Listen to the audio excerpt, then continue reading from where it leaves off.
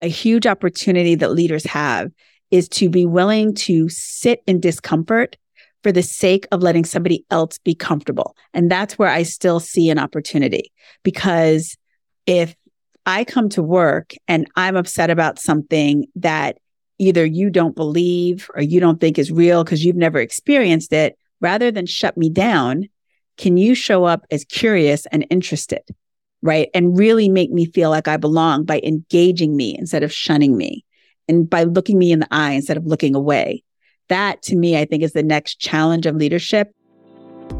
You're listening to Culture Champions, a podcast about what it takes to cultivate exemplary work cultures and master sustainable business growth. In each episode, host Zain Hassan sits down with business leaders and experts to bring you in-depth conversations on maximizing value and success in all aspects of your company. I'm unbelievably excited about today's guest and today's conversation. So today we have Erica Royale, and I've had the fortune of being able to spend quite a bit of time with her. So I personally know her, but I'm excited for the audience to get to know her. So Erica, thank you so much for joining us. Thank you so much for the invitation. It's truly my pleasure. So just part of our customary process at the beginning is we always ask, for the audience's sake, if you could give an overview on your background. So if you could start with that would be great. Awesome. All right. I would start with saying that I'm a New Yorker. And I think that's really important to say that I'm from New York because I live in Florida now and I want to really have a dividing line there. I am a New Yorker. I am trained as a lawyer.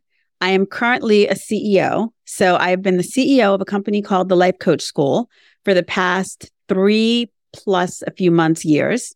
Prior to that, I was an employment law partner at a large national law firm for 22 years. And prior to that, I was a law student at Harvard Law School. Prior to that, I was a legal secretary. And prior to that, I was a student at Florida State University. I think you covered everything, so I don't have anything that I could add from a personal level other than from the lens of family, and you reside in South Florida now. I do. I live in South Florida. I married an actual Floridian, so somebody who's from Florida, which at the time that I did it was actually a very difficult thing to do. But now we have been married for almost 21 years and we have 3 fully Floridian children. So my kids are 19, 17, and 15. I have a sophomore at UF and 2 high school, a sophomore and a senior. Perfect. I appreciate it. And the reason I want to go into that is because every conversation I've had with you has been one where it's typically literally changed from my mentality from wherever or whatever I'm dealing with at that moment to having a 180-degree attitude from being, having a victim mentality or something that is not justified. And then you help me pivot. And so I think the fact that you've been the CEO of a coaching organization is very appropriate, considering I feel like you're partly my coach. At least every time I talk to you, I feel like I get the same experience I would if I was connecting with my coach.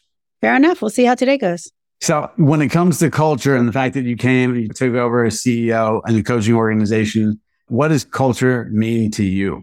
So I like to tell people, because when I was leaving to take this job and I was leaving my firm, I think that it was particularly shocking to people. I had been a lawyer at that firm for, like I said, 22 years. So it seemed like I was going to do that forever. And when I decided to leave, part of the reason that this opportunity was so attractive to me was in that moment in time, it just seemed like it was the exact perfect thing for me. And I was the exact perfect thing for it. In that, yes, I was a lawyer, but 2 years or 3 years earlier, I had actually become a certified coach through the Life Coach School. So I had gone through the certification process. I had become a coach. I had been coaching on the side lawyers. And the reason that I did that is because coaching was so just revolutionary and life-changing for me that I felt like it was something that other women lawyers in particular could really benefit from. I felt like a lot of women, and this could be, I'm sure this is women everywhere, but it was my experience that women in corporate big law firms were doing a lot of the same things, right? Having a lot of mom guilt, having a lot of imposter syndrome, not believing that they could succeed, thinking that they couldn't have family and work, like a bunch of just mindset issues that, in my opinion, were definitely holding me back and continue to hold back other women lawyers. And so I wanted to become a coach to bring that to my firm. I felt like that was a culture shift that could make a huge difference in the retention of women and also in people of color. So when you bring that up in terms of, at least from imposter syndrome, I'll just be very candid. I deal with that myself regularly. And then it's a mental shift of making sure I'm like, wait, in fact, candidly, I opened up to you on this exact topic very recently, and you helped me remember my own accomplishments and the fact that I shouldn't have any imposter syndrome whatsoever. So is it that relevant? I'm just trying to understand, do you feel like that's relevant to women, or is that relevant to everyone? So I think it's relevant to everyone, but I will tell you the way that I think that it's different. And again, this is in the context that I know best, which is in corporate law firms, but also just in corporations generally. I think that everyone can doubt themselves and not have enough natural confidence. And that's something that can be worked on.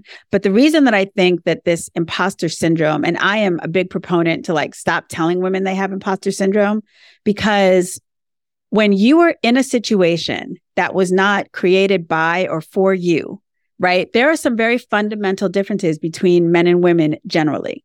If you are the one who is socialized as a woman and who is expected to do certain things with respect to family, including actually having the children, then the way that you look at life and work is going to be very different from someone who doesn't have to do those things. And so most of these organizations, corporations, workplaces were created by men, and the norms are things that really benefit men and work more for men. And so what I say to women is, listen, you are an imposter. It's not a syndrome. This is a workplace that was not created for you at all. And so the opportunity that was given to women like me when we got into law firms was come in here and be one of the guys. And if you couldn't do that because you also wanted to have a family and have children, then you would feel like an imposter because you couldn't put in the hours. You couldn't do the things that they expected you to do. Well, you're not an imposter. So I think it's different for men and women, because for men like you, I was like, but sir, all you have to do is remember XYZ. If you're a woman, you may not have XYZ to look back on, and you're still not an imposter. Right? You still shouldn't be thinking you can't do it or thinking that you shouldn't do it just because either you haven't done it already or nobody's done it before you. You can absolutely be the one to do it if it's what you choose. But I think it's different because I think that for men, there are more examples of success in that model. That's a very eye-opening response. I appreciate that. And now that you've explained it the way you have, I don't disagree. And the reality is, I think that founded 4 businesses. Now I'm self-reflecting, and I think all 4 were probably built based on it was built for people like me. Yes. And just to be clear, some women can absolutely thrive in those types of environments. But, in my experience, if you graduate law school, typically you would do that around age 25. About your early 30s is when, for women, it becomes really important to focus in on if you want to start a family. That is a time when you are typically thinking about those issues. It is also the time you are typically thinking about becoming a partner in a law firm. And those things can feel like a huge conflict. If you are a woman, they can be very, very hard. And so the thing that I say to women is, yes, it feels very difficult for you, uniquely so. That is all very true. And I'm not saying that you should stop doing any of it. I'm saying that the solution is not for us to leave. It's for there to be more and more of us so that we can change and shape how this job looks. Because it turns out what we all learned in 2020 is that you don't actually have to be in an office for 15 hours a day. You don't actually have to work that hard. You don't have to do all this FaceTime. One of the things that women loved the most, they hated the homeschooling. You know what they loved? They loved not having to spend an hour or 90 minutes getting ready in the morning, doing their hair, putting on makeup, commuting, wasting all of that time, because they could be so much more productive, right? That's something else men don't understand. If you throw on a suit and don't comb your hair back, you are good to go. Fast. Yeah. Exactly. But if you're a woman, it takes a lot longer. These are just these little things, but they're huge differences. That would be a huge difference. I don't disagree. And I think the concept of what you just described, not just the commute, but the fact that if there's more women in the workplace, it should be where the voice can become more apparent. Because exactly. maybe we can actually start to see workplaces transform and become more truly inclusive, right? It's not Absolutely to become one of the way things were before. It's let's bring it to the way that it needs to be going forward. The advice that I got when I was a first or second year associate was you just need to fit in and be one of the guys. And in my mind, I was thinking, yeah, that's never going to happen. That's just never going to happen. That's a fact. Right. But I had associates coming up to me, especially once I had my children. I had 3 children at a law firm. That is unheard of. And coming up to me and saying, because you are here, I believe it's possible for me. But, if I wasn't there, you have to see somebody doing this thing that you want to do. That encourages you to stay. And so having more women in the workplace, hopefully you'll have more empathy, more understanding, but you'll also have more inspiration. And more of that thing that you have, which is now you can see examples of people succeeding. So you can get rid of this idea that you're an imposter. You belong here too. Well said.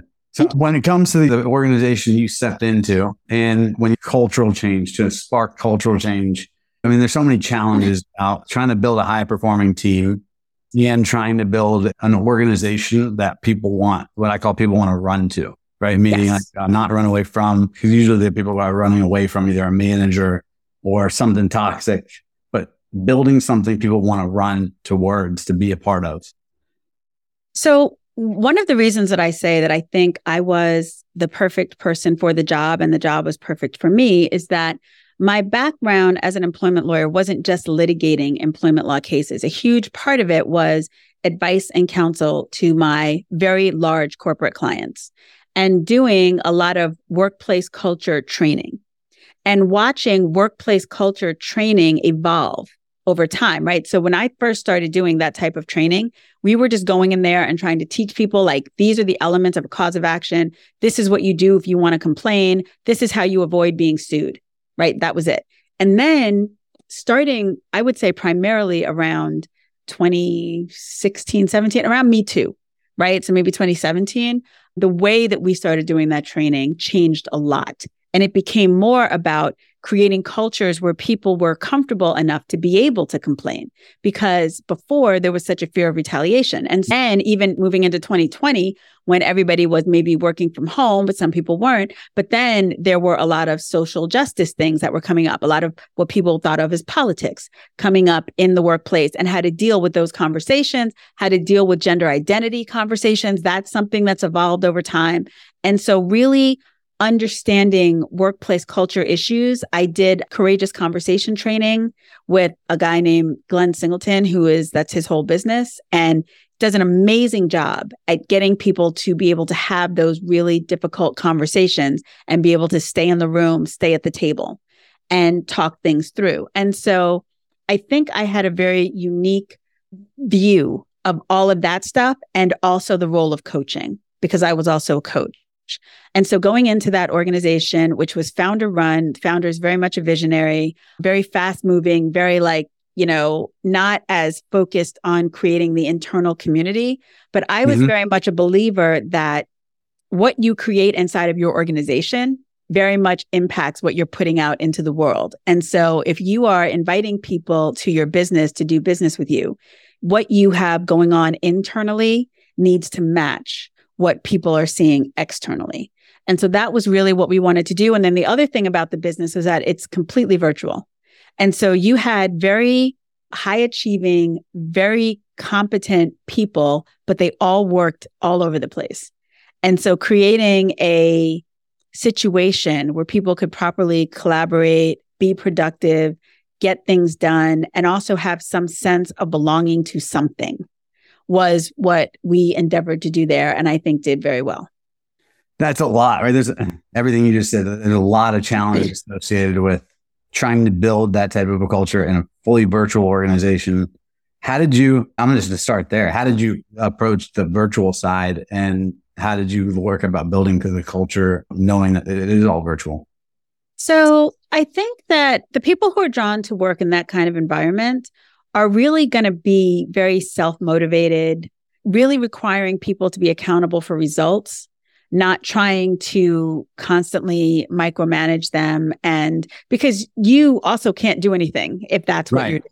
And really trusting the people that you work for and getting them to trust you I worked hard on building individual relationships with every member of the team. When I first got there were, I think, a total of 12 people. And at the most that we had, I think we were up to 32. And which is a lot, which is a big change over that many years, especially for a very small company. But we were doing a lot of growth and scaling in terms of the product offering. So that's the reason for that. And I think also getting members of the team to trust each other was super important. When I was working at my law firm, like literally, I think every law firm is like this. The motto is eat what you kill. So you bring in the work and then you do it. And that's how you have work to do. That type of model, just in my opinion, is very hard to maintain. You just create a bunch of cliques and factions in a very small challenging company. to have succession. Extremely challenging. Extremely challenging to have succession. And that's something that a lot of firms deal with. For us at the company, we weren't necessarily dealing with anything like that, but there was definitely, when you have very competitive people, they want to compete. And so getting everybody to be on the same team and work together towards common goals and accomplish together what they're used to accomplishing separately was a challenge for us, which I think we were able to also do. And part of that was we would get together quarterly and really spend time building those relationships.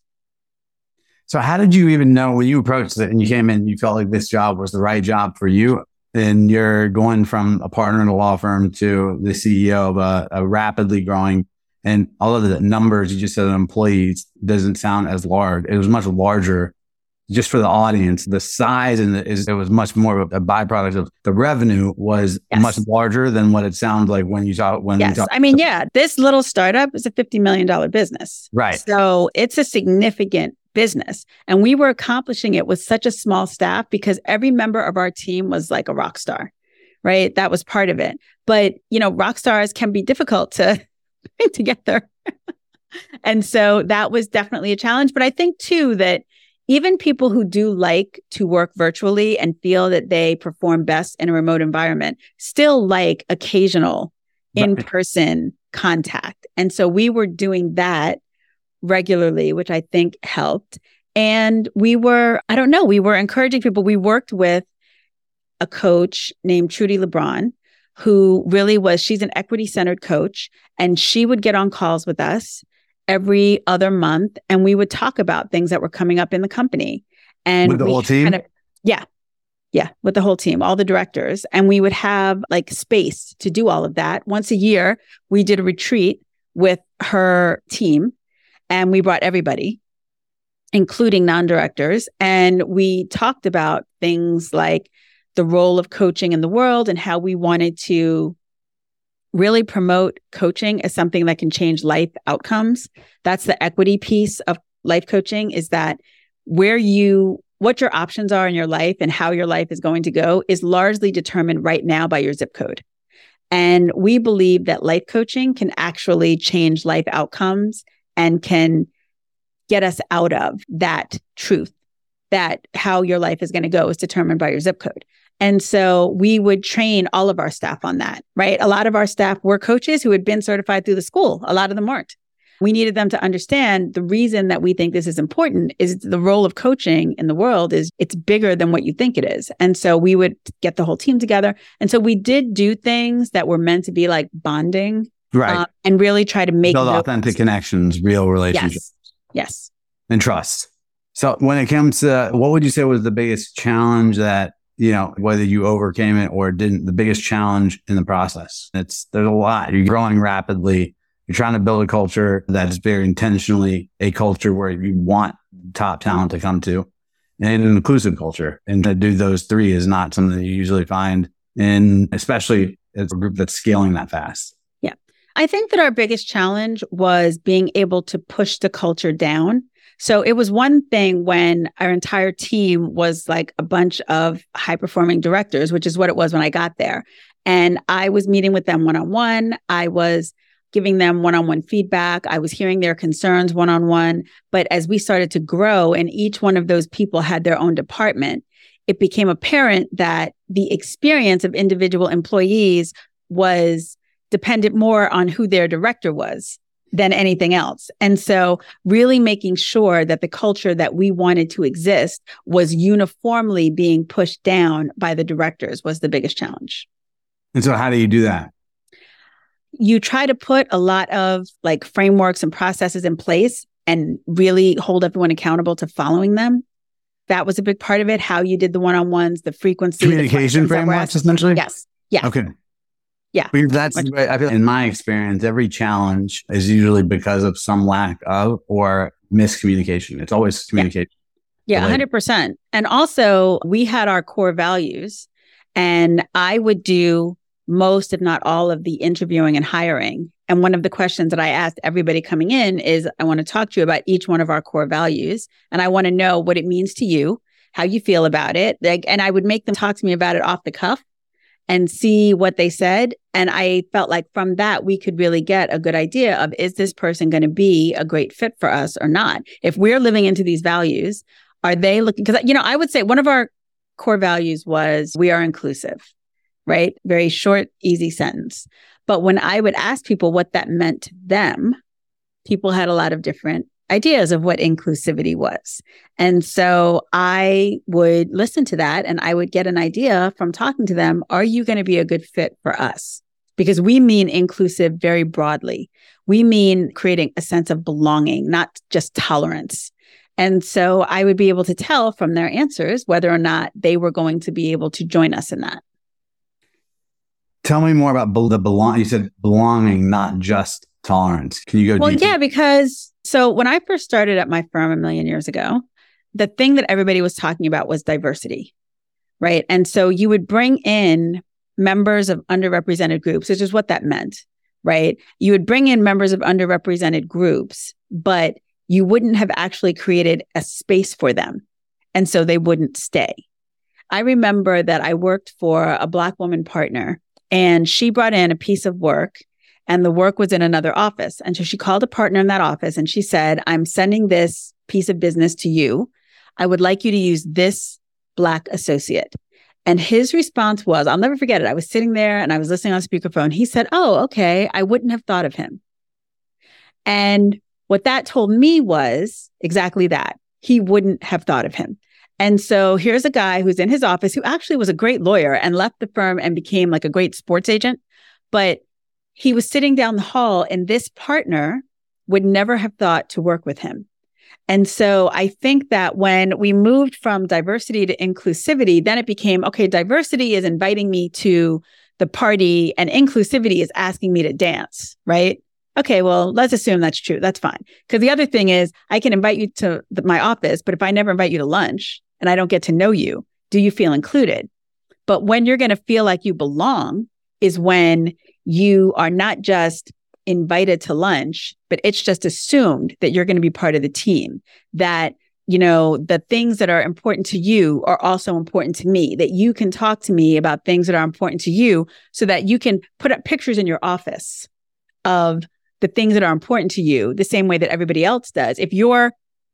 Let's say you're in a same-sex marriage. I knew somebody who was in a same-sex marriage and kept their wedding picture facing them on their desk, but wouldn't display any of that. Now, everybody in their office has, like you have, pictures of your family just right there for me to see.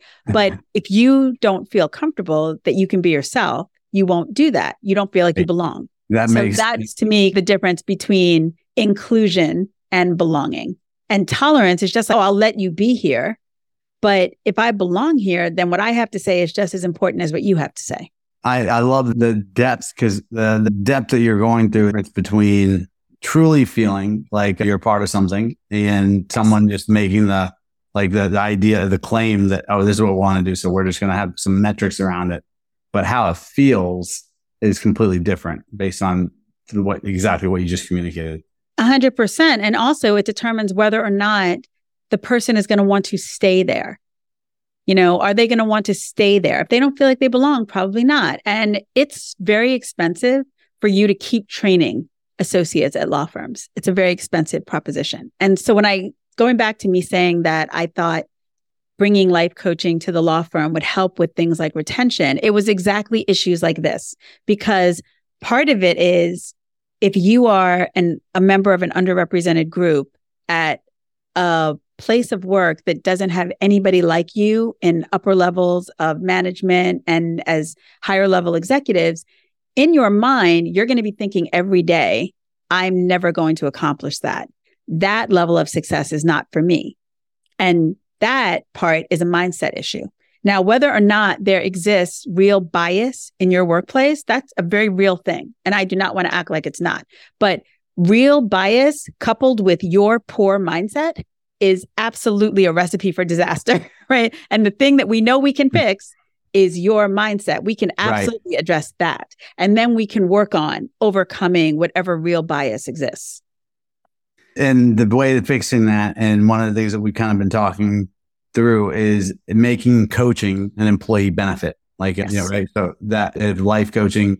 So talk to me about life coaching in general, because that's something that I think it's certainly picked up. There are a lot of life coaches, or a lot of different forms of coaching today, but I'm not sure that the audience would have clarity. So I'd rather make sure that they have clarity from you as to what's the difference between life coaching and coaching. Sure. So when I was working as a lawyer, one of the things that we did was we worked with a bunch of different types of coaches. I worked with executive coaches. I worked with marketing coaches. I worked with, what is the other one? Kind of blanking on it right now, but I worked with all these different coaches, and they were brought to me. They were paid by my firm, right? I did masterminds, I did boot camps, and all of them had a couple of things very much in common. They were absolutely designed to tell me to do something and then follow up and make sure that I did it.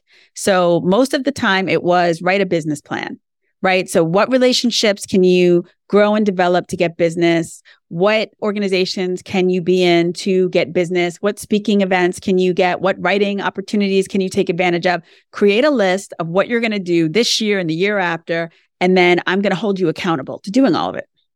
And I worked with amazing coaches, and we came up with amazing plans. And then I would not really do them.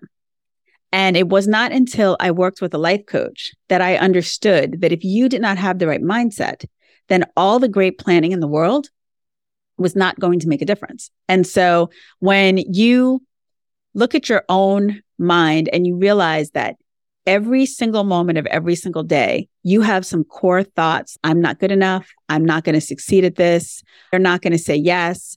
If you have all of these subconscious thoughts directing you every single day, if this is what's at the wheel, then it doesn't matter how good your plan is, because you're never going to succeed at it. And rooting out all of that negative self-talk, rooting out all of those negative thoughts and dealing with those is what then made me significantly more successful as a lawyer. Like, I used to think that I was not going to last at the firm. And the year that I left was the best year that I had and it was a pandemic, right? It was the best year that I had in a really long time. People were shocked when I said I was leaving because of what they saw as the transformation in me. And it was all from working with a life coach.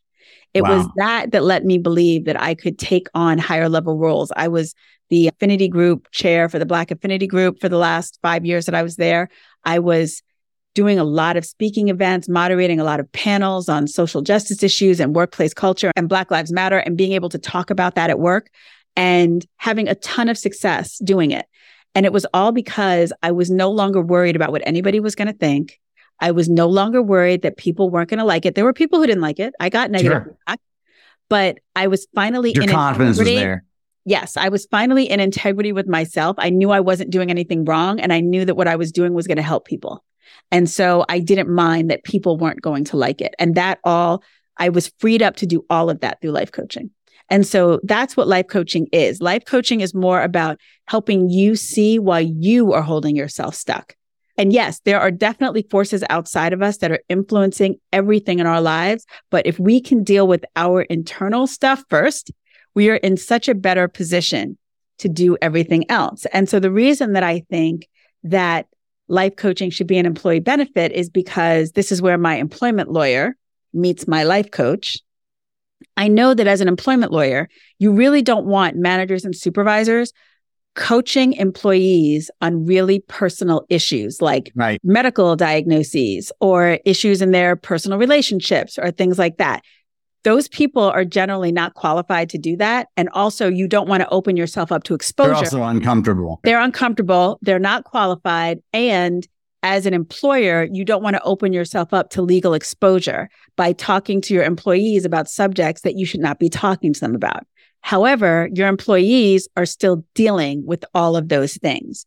And so if there was some kind of a third party intermediary who was, in my version of this, a life coach, who employees could freely speak to, the employers are protected because they're not part of this conversation, but who could then really work on those issues, really work on getting unstuck, they become more productive, they become more loyal, easier to retain, and it's just a win for everybody. Yeah, their home life is better, their professional life is better, their confidence there. So it's not just the outlet, because having the space is one thing, but having a qualified coach to help them build the confidence, which builds enthusiasm, which really, and then the enthusiasm, in my personal experience, is what generates the revenue, for lack of a better term, the productivity.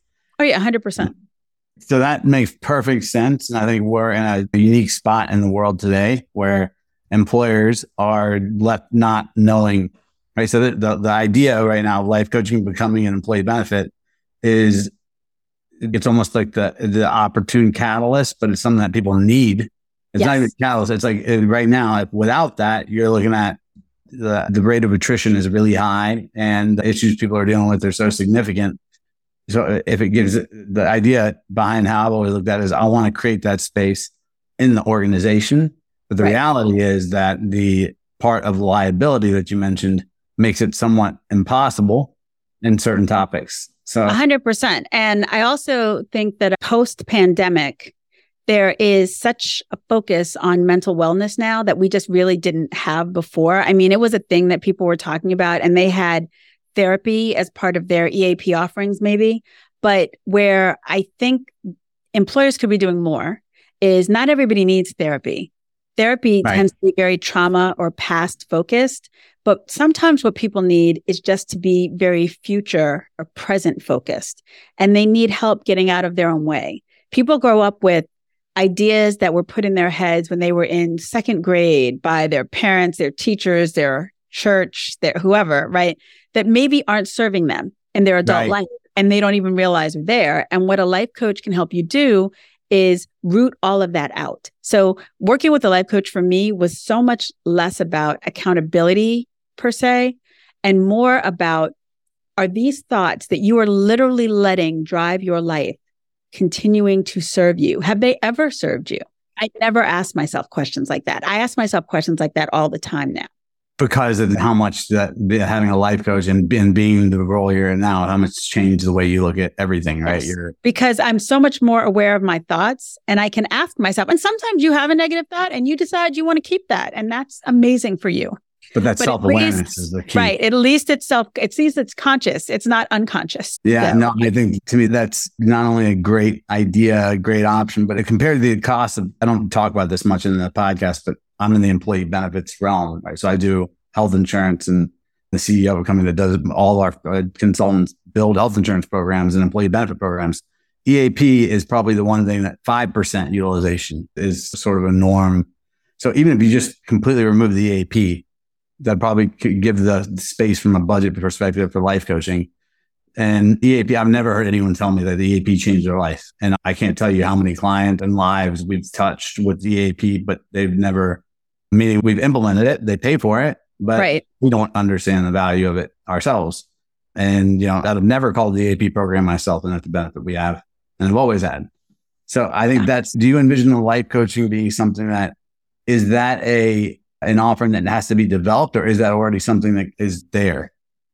So I am not aware of life coaching on a large scale, especially like individual personalized life coaching on a large scale. I am not aware of that being offered to many employers. I don't know. When I worked as an employment lawyer, I had huge like corporate Fortune 100, Fortune 50 clients. None of them were doing that.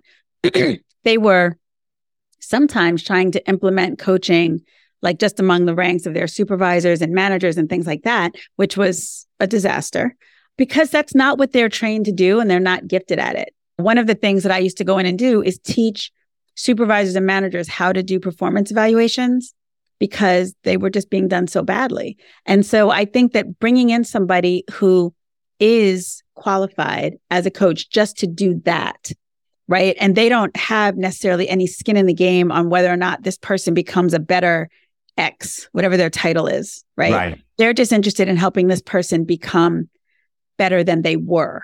A better version of themselves. Exactly. A better version of themselves who will, by the way, incidentally, be a better employee. Right. And it shows that you're investing in your team and your people. There's a better way to show it than to have a life coach for them so that you're letting them know it's okay and that they should have an outlet. And especially a lot of these people, until this was brought up, I never thought about the concept of how much that would help because so many things are coaching around specific things. But life is more broad. So how do you get qualified as a life coach? Just to ensure. There are a number of different ways you can qualify as a life coach. There's also, in my opinion, I think it's a few different things. And if I were to create this product, there's a way that I would want to do it that I think would be the most effective.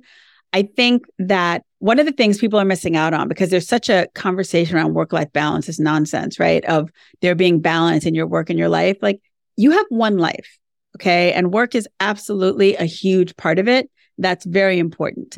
But this idea that work and then life are somehow separate and can be balanced 50-50 makes no sense. Like you shut one off. Exactly. And turn on the other one. Yeah. You go home and you immediately leave all that behind. And now you're here and you're present. I mean, that's what people endeavor to do, but that's not very real. Work is always with you the same way that when you are at work, life is always with you. And I heard someone telling me that I was having a conversation and they said that their manager had a little team huddle and was basically like a check-in, like, how's everybody doing? Are you feeling good about this, feeling good about that? And was trying to coach them up on work. And the person I was talking to said, I just wanted to say to him, all I'm trying to do is keep this part of my life out of this part of my life.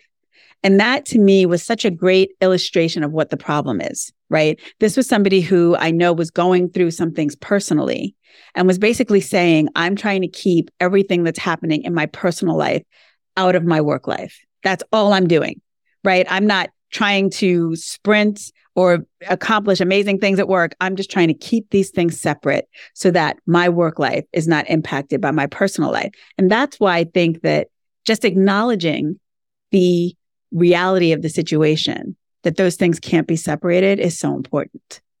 And if those things can't be separated, then building a great culture, right? It means that you have to understand that your work life and your personal life are going to blend. Yes. Because they do. Right. Every day starts off, I begin every day, and my personal life impacts how I show up anywhere I go. Absolutely. Right. So, exactly. And really understanding and embracing and allowing that, I think that's one part of it. And again, I'm not saying that we should start openly having team huddles where everybody just talks about their personal problems and all of that.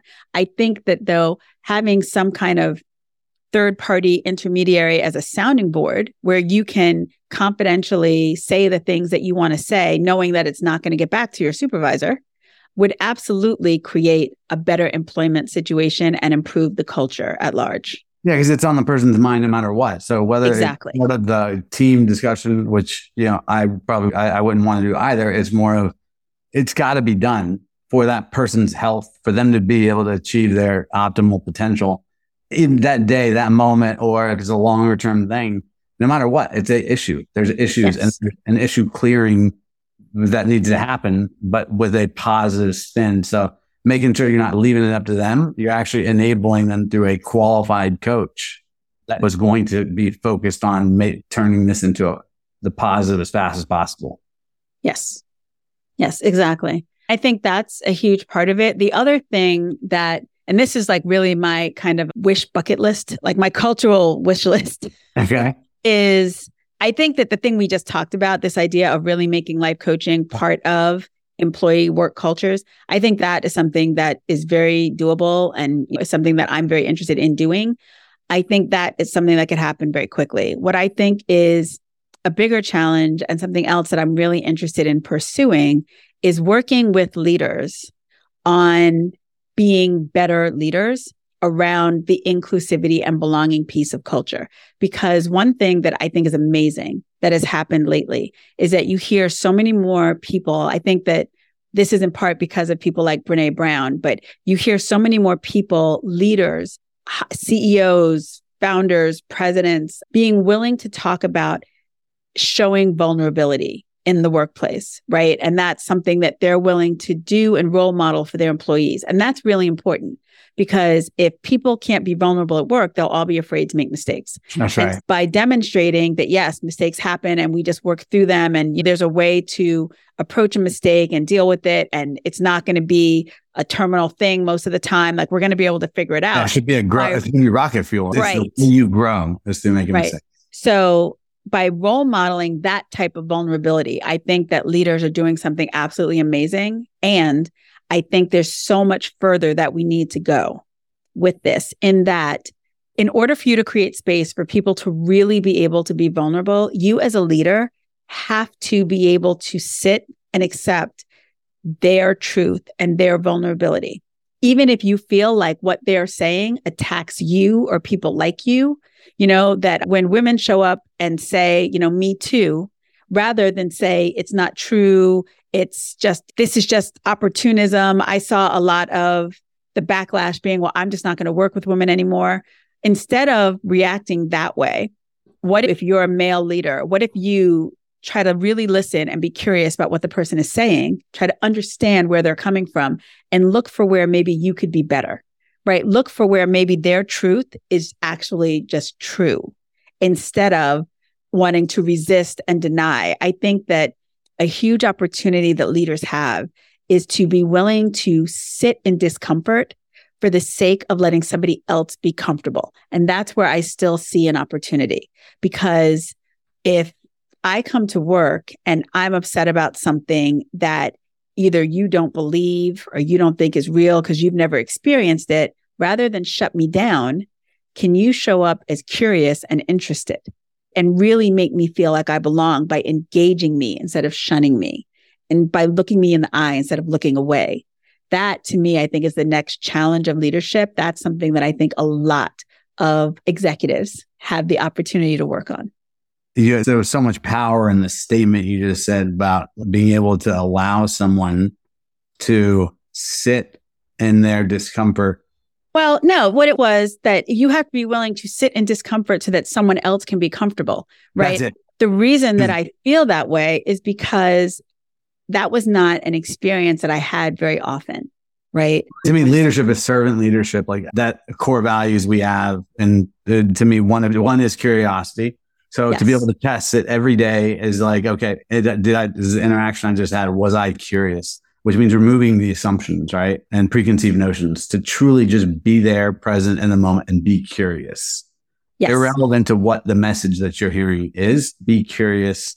And then the servant, so we have a servant's heart. And this is, for us, it's always a matter of growing. But we're saying, okay, it's everything we're doing with a servant's heart because we are here to serve. Like leadership is there to serve the team. Yes. The reality, I think, without the type of coaching that you're referencing, like whether it's life coaching. I remember when I first went into management leadership in general, having started my first business, I had no idea what I was doing. I had no idea what being a good leader meant. I read all these books, but when it came to how do you actually implement those and have real conversations, I had no clue. And if you probably talk to people who worked with me, at that time, I probably would have said worked for me, but now I don't believe anybody works for me. I think everybody works with me. I've done this. I've talked to people that worked with me in my first couple of years of being an entrepreneur, and they said I was miserable as a boss. And so I had to understand what was miserable. And now when I look back, I'm like, thank God I called and reached out and got feedback and got honest feedback because it required a significant change. Most people don't do that. Right. No, that's a big part of where I feel like my transformation happened fast, but it happened because I wanted feedback. And I was willing to act on it to be a better version of myself. I mean, what attracts me to leadership coaching is that I think a lot of times people find themselves in leadership positions because they're really good at something, right? And usually it's being productive in some way. They're usually very good at creating value in a way that brings revenue to a situation. but nothing about that necessarily makes you a very good leader. That's right. And so really, but the thing is that if you're somebody who's really good at selling the most widgets, if you're the best widget seller in the place, you're going to hold a certain amount of power because of how much value you bring to an organization. But the fact that you bring so much value to an organization doesn't mean that your personality or your core values are consistent with good leadership. And so that is what I'm saying. Like you are really good at something. You grow a business based on the thing you're really good at. And then you reach a point where you have enough people around you and you're like, wait, why doesn't this feel good? Why does this feel weird? And it's because you've never actually put in place the foundation for a good and healthy culture. And one of the things, like when I think about myself and the value I can bring to a situation, I think that as a Black woman, I have sat through so many uncomfortable conversations, whether I was a first-year associate or a CEO of a startup that was an 8-figure company. And the reason is that microaggressions and things like that happen to Black women from the very bottom to the tippy top. And so learning how to be uncomfortable and still maintain the leadership energy that you want to maintain is a skill set. It is not something you're necessarily born with. And it is not something that a lot of leaders have had to train themselves in. Well said. And is that what leadership coaching can bring? Is that what life coaching can bring, or is that a different type of I feel like life coaching is everything. So I would employ a lot of the same theories of life coaching in leadership coaching. I just think that leadership coaching is happening at a different level, and it's meant to develop maybe a different set of skills than somebody who is maybe at a lower non-management level in a company. Those same people, if you just have a salesperson, let's say, they may need help breaking through their own blind spots and roadblocks to perform better and achieve more. That's one type of achievement. At a leadership executive level, you may be talking about things like this. How can I create more sincere and authentic belonging? How can I break through my own barriers to being empathetic to people so that I can show up the way that I want to show up, instead of basically setting the tone in the room with whatever my comfort level is? That's what most executives do. So this has been, everything you're talking about are things that I personally could want, and then would want for all of my team, right? Because the aspect of coaching, the first time I ever went into management and even went in from each role, there's never an effective preparation for that role, right? We have books, right? So I always look at, I've read Radical Candor, right? I read all the books and I try to practice it. But in the moment, if I don't have an outlet for myself where I can have a clearing and I can go through, because no matter what, I'm not always showing up at 100% the best way I want to show up, right? So it's like having that is not just for the idea of, it absolutely helps on the inclusiveness, the retention, but it also, in every way, that's how you get people to achieve their potential. Because I always believe that I can't make you happy at work if you're not happy at home. 100%. And to your point about servant leadership, how you feel on any given day as a leader isn't as important as the impact you're going to have on your team. And Correct. So one of the things that I've talked about is figuring out what leadership energy you want to bring into a situation, and then being self-aware and self-regulating enough that you always do that. And that, again, is a skill set. That is not something, if you crash your car on your way to work, you come to work, you're going to be flustered, you're going to be whatever. That is not your team's fault. How do you deal with that, but make sure that you are in the right headspace? Or if you know that you're not, take yourself out of the situation so that you're not actually dealing with people in that moment, in that space. People think that because they're the leader, then everyone who reports to him reports to them, just has to take it, just has to put up with whatever mood you happen to be in. That is not great leadership. That is how people grow to feel like they can't trust you. Yeah. And that's also the idea that by no means that's serving your team, because that's giving preferential treatment to yourself. Exactly. It's giving everyone the impression that I remember it might have been one of the stories in Radical Candor where it was like this, I think the author was saying that she was trying to end the meeting early so she could be with her kids. And then one of the gentlemen on the call was like, we have kids too. And they were on a different time zone and it was a late call, right? So it's like, when you're the leader, it's like the context that you have to make sure you're paying attention to, if this is the culture you want, is how are you serving your team?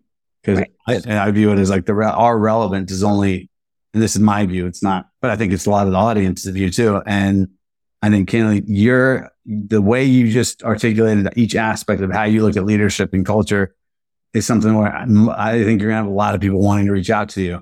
I'm excited for this because this was a great conversation. This is definitely the most in-depth and profound we've gotten out of all the episodes we've had so far. So as a part of the wrapping up to this, is how would you want the audience to get in touch with you if maybe they want you as a coach? I don't know if you're open to that, or if they just want to talk to you. I can be easily found on LinkedIn. Okay. Erica with a K, R Royal, Royal. And we'll drop that in the show notes as well. So LinkedIn would be the preferred route. Okay. Absolutely. This has been enlightening. I have been writing down, I usually don't write down as many notes, but I have a lot of things that I have to reflect on. So, this is not atypical for a conversation you and I have, but it's atypical for a conversation that I think most people have. So you really bring things to the forefront. Thank you. I'm sure we'll talk again. Well, I know that we'll talk again very frequently, but I really appreciate you coming on here. I think this is something the audience will get a lot of value of, and I'm excited for seeing where things go. Thank you so much. It was totally fun. Thank you for listening to the Culture Champions podcast. We hope you enjoyed today's episode. You'll find links to any resources mentioned in the show notes. If you're enjoying our show, be sure to subscribe and leave us a 5-star review. And if you have someone you'd like to hear on the show or a topic you'd like to see covered, please email pat.davisbryant@risktag.com.